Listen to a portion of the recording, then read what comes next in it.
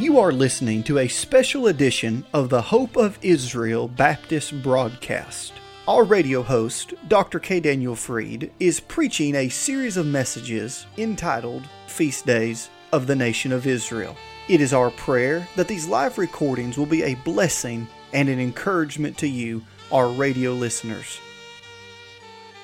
Of course, you know Hebrew, right? I know you're a scholar. So we have Aleph is the first letter, and we have Tav, which is the last letter. Well, before the modern Hebrew that we have today, the Hebrew letters were kind of pictures. So the Hebrew letter Tav, which is the last letter of the 22-letter Hebrew alphabet, is a slanted cross. Come on now, you can say amen on that one. Come on now. Jesus said, I'm Alpha and Omega. All right? Now, I know you're wondering, how does that have anything to do with what I just read? I'll tell you. As time went on, that slanted cross developed and went almost 180 degrees, but it went like this. And as it went like this, it turned. Now, you know that letter. That's the letter Tav, right? Okay, see that? It looks like a door, doesn't it? Come on now. So what I'm saying, ladies and gentlemen, is when they would strike the lintel left and right, and they went like that with the blood. You see, they strike it, went like that on the top, the blood's coming down on both sides. You have the letter Tav. Don't tell me that's an accident. Don't tell me in a million years. Now, I used to just talk about how it gave the idea of the cross just based on the striking, which is true.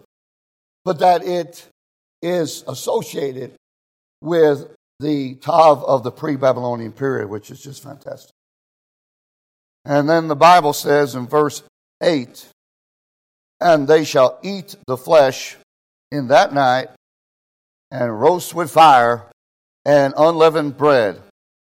So this is where they get how it developed into the feast of unleavened bread for 7 days, and with bitter herbs they shall eat it. Verse 46, and notice what it says there, in one house shall it be eaten, thou shalt not carry forth aught of the flesh abroad out of the house, neither shall ye break a bone thereof. So we know that by the time they came to the body of Jesus, he was already dead, right? And they did not break his bones in fulfillment of that. Ladies and gentlemen, everything we've already talked about, the fact that he's a lamb, the fact that he's unblemished, the fact that it was done in the evening, right? The fact, every part that was done in the evening, and they would strike and all of that. But when we come to the roast with fire, that really causes some problems in people's minds. Because I will just tell you that the old-timers, many of the old-timers believed that the Lord Jesus Christ actually was in hell fire. They do. Oh, yeah.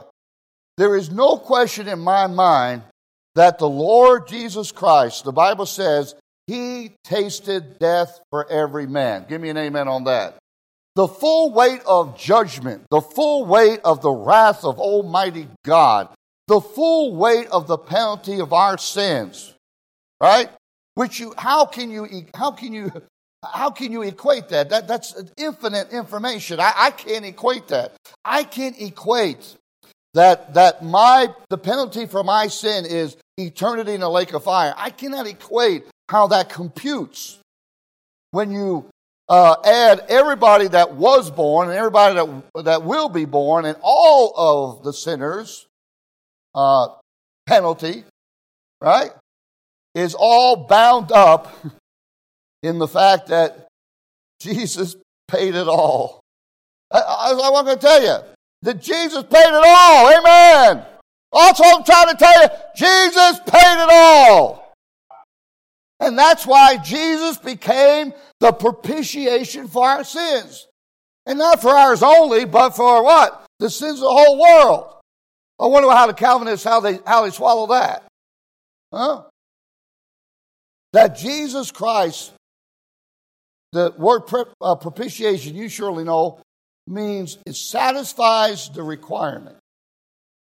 Jesus satisfied the requirement for your sins, for my sin. Does that one make you to shout? And if it doesn't, shout anyway. Amen. Woo, glory. I'm glad about that. We praise God for that. And the unleavened bread speaks of his body, and the bitter herb speaks of the hardship of the Jewish people, and they were to eat it. When we take the Lord's table, remember what Jesus said? He said, take, eat, this is my body. And he said about the cup, this is my blood. That's where they get it from. So, again, it's all symbolic, right? You don't believe that Jesus took a sliver of his finger and said, now go eat, this is my body, right? You don't believe that. Anybody believe that? Okay. Does anybody believe that he pricked his finger there and he just kind of squished his finger and got blood in the cup? I know that's gross, right? But you don't believe he did that, right? So you know it's symbolic. It means when you eat, you're partaking. It becomes yours. So the Bible says, as many as received him, to them gave he power to become the sons of God, even unto them to believe on his name. That means partake. Partake. How many have heard the expression that I have accepted Jesus? If you ask a lot of Christians, they'll say, I've accepted Jesus. Now, I understand what they mean, and I'm not trying to be hard on them. But it's so important to use good biblical lingo, right? You won't find anywhere. I haven't. Maybe you're a scholar, Brother John. I mean, maybe you can find it. But I've never found in the Bible where we accept anything. No. It's always God who accepts things. Right? He said to Cain that if Cain would go take that sin that's lying at the door, he said God would accept him. Amen. And when you say, I accept Jesus, it has the implication that it's based on your conditions. No, you got it all backwards. It's not on our conditions. It's on his condition. You are listening to a series of messages preached by Dr. Freed entitled Feast Days of Israel. If you would like to have a copy of this series in its entirety, you may call us at 844-644-4426. Now, if you're calling to receive this free MP3 CD, or if you have questions about who Israel's true Messiah is, that number, once again, is 844-644-4426. Or you can go to our website, www.hopeofisrael.net. There, you can find archives of each broadcast and an in-depth list of over 150 prophecies that the Lord Jesus fulfilled in the Holy Scriptures.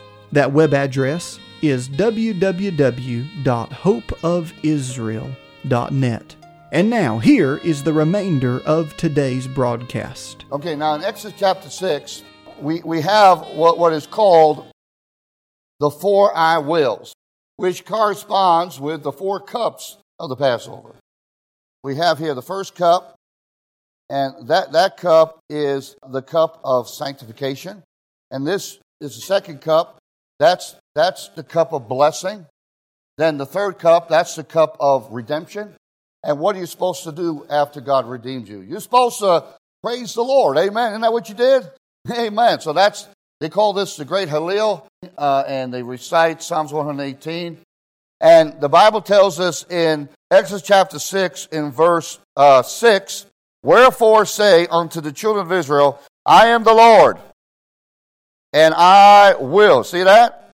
I will bring you out from under the burden of the Egyptians.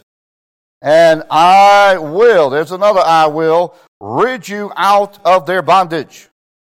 And I will redeem you with a stretched out arm and with great judgments.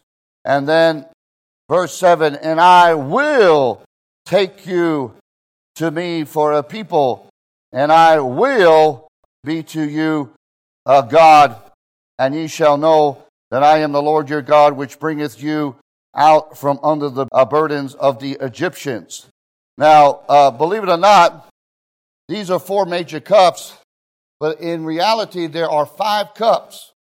And that's, I call that the big cup. And that's the cup down over there. See that nice looking cup over there? That's Elijah's cup. And what that cup represents ought to make you shout for joy. But this is Elijah's cup, verse 8, and I will bring you in unto the land concerning the which I did swear to give it to Abraham and Isaac and to Jacob, and I will give it you for an heritage. I am the Lord.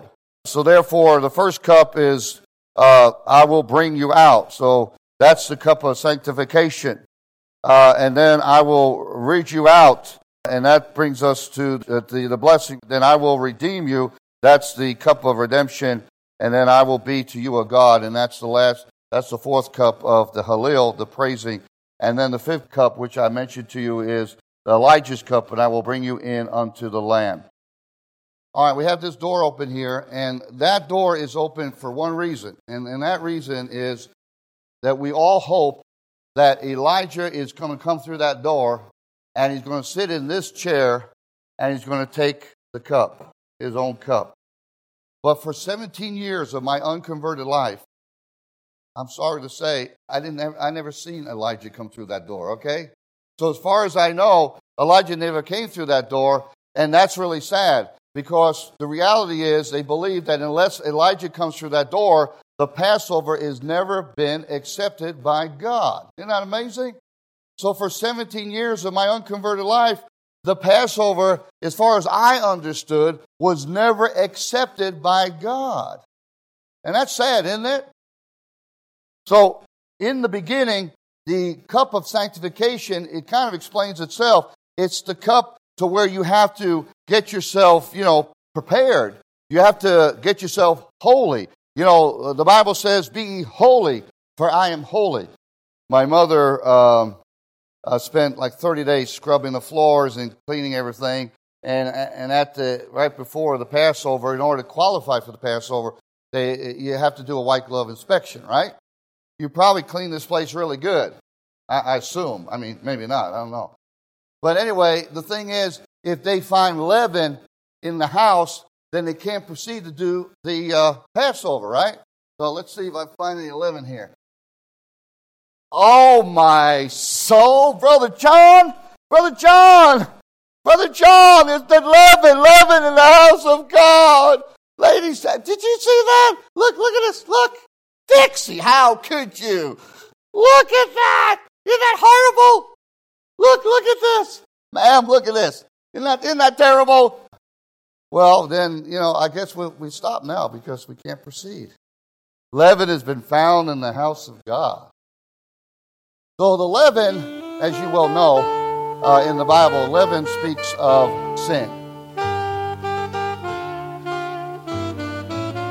You have been listening to the Hope of Israel Baptist broadcast with Dr. K. Daniel Fried, and we pray that today's program has been an encouragement to you. If it has, please contact us and let us know you're listening. If you are of Jewish descent and would like to know more about the new covenant prophesied in the book of Jeremiah chapter 31, or maybe you're curious as to why true Bible-believing Christians have always supported Israel, please contact us. As a token of our love and appreciation, we would like to give you a beautifully bound Hebrew-English New Covenant referred to as the New Testament. This Prophecy Edition Bible will be a great addition to your library, and it will help you understand why those who believe in Yeshua HaMashiach, the Lord Jesus Christ, have always loved, supported, and prayed for Israel. Now, if you're writing to let us know you're listening, or if you're requesting one of these beautiful Hebrew-English New Covenants, you may do so by going to our website, www.hopeofisrael.net. That's hopeofisrael.net. You can also write to us at P.O. Box 1700, Powder Springs, Georgia 30127. Once again, that's P.O. Box 1700, Powder Springs, Georgia 30127.